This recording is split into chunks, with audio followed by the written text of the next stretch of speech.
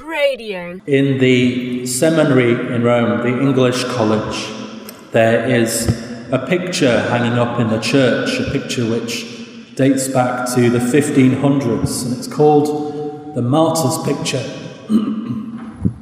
And in the picture, it features an unusual depiction of the Trinity. It features the Father as an old bearded man, and then holding in his arms the crucified Jesus. So Jesus, almost as if he's been taken down from the cross. And then the Holy Spirit is also there as a dove. And you see that the blood of the crucified Jesus in the picture is falling onto a globe. It's falling onto the world. And where the blood falls, little fires spring up.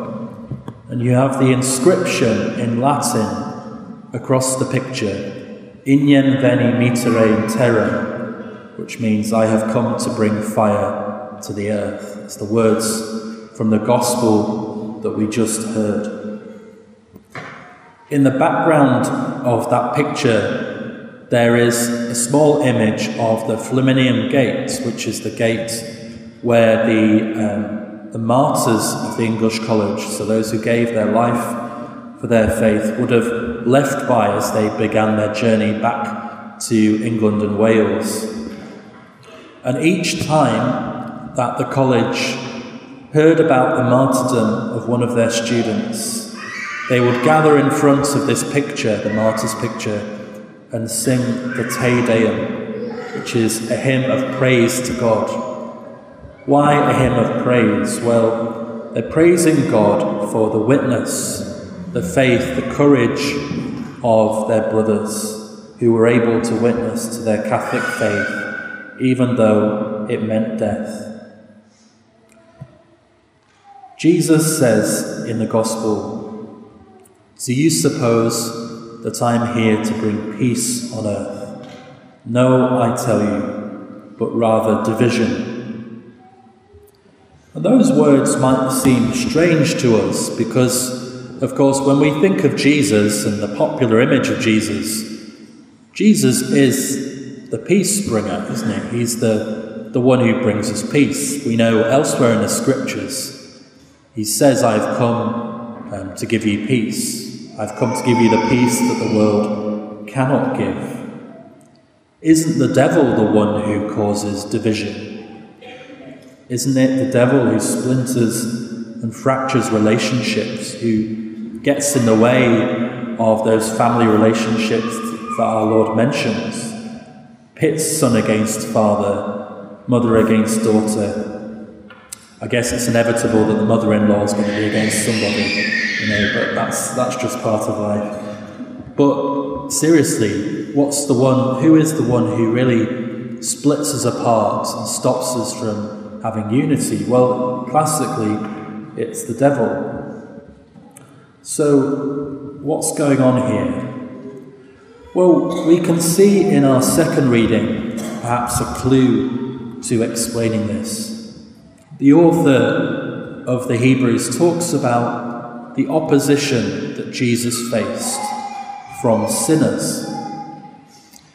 We know, in fact, from the beginning of Jesus' life that his life was, in a sense, surrounded by violence and by opposition. Even as a baby, we know from the story of the massacre of the innocents, he does something, he causes waves, he disrupts. And an authentic follower of Jesus, of course, should expect the same thing. It's becoming increasingly clear that wherever Jesus and his teaching and the teaching of his church are really proclaimed, it brings opposition because it's diametrically opposed to what today is regarded as praiseworthy and as progress. We live in a culture, after all, which is promoting laws which lead to the destruction of human life in the womb. We live in a culture which promotes sexual relationships between people of the same sex with no questions asked. We live in a culture that says your gender is what you decide it is. It's not something given. We live in a culture which has thrown out everything that we know about human nature and trying to replace it with something else. But more and more we find that to be an authentic Catholic, to be a Catholic Christian, is to set oneself against what is considered acceptable and mainstream. So, what's the explanation for this state of affairs? How is it that Jesus brings division so often, it seems, and not peace? Well, we need to remember that Jesus entered a world gone wrong. Jesus entered a world which was fallen, the same world that you and I live in. A world which couldn't recognize his goodness and holiness, couldn't recognize his identity even as Son of God. And so Jesus' message, the good news, the gospel, resonates only really in those hearts which are open to him.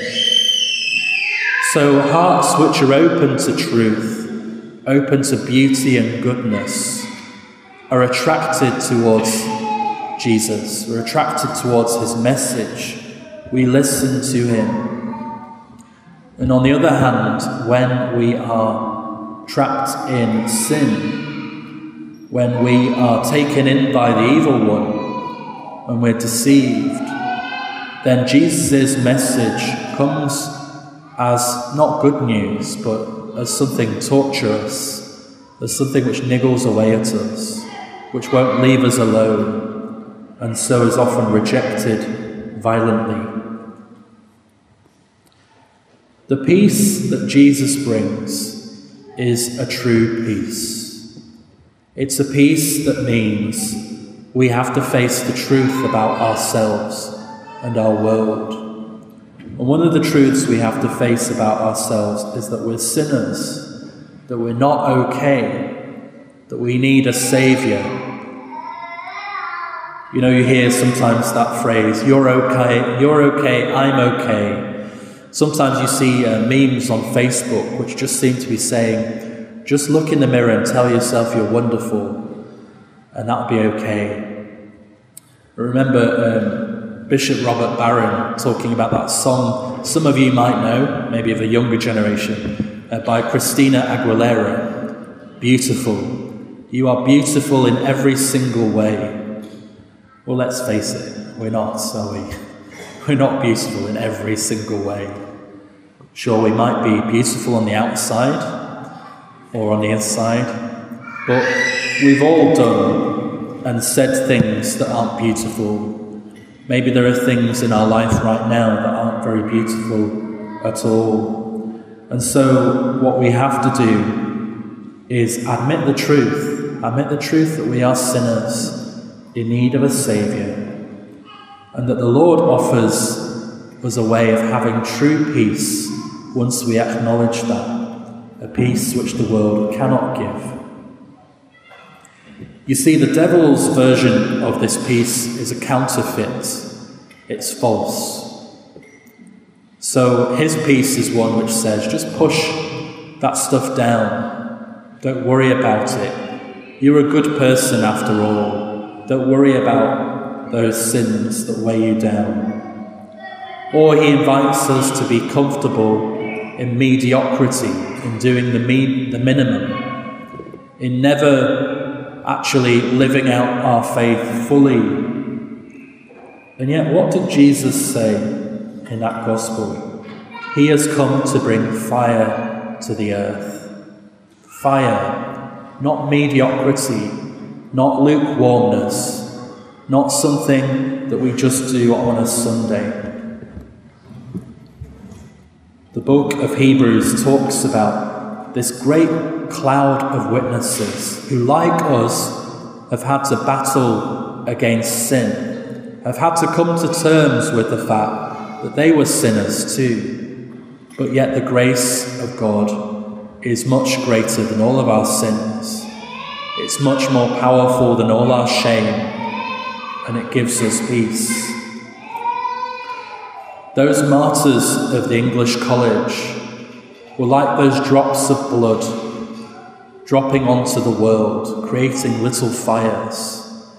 Their love, their witness has paved the way for so many graces for you and I today, graces that we can't even imagine.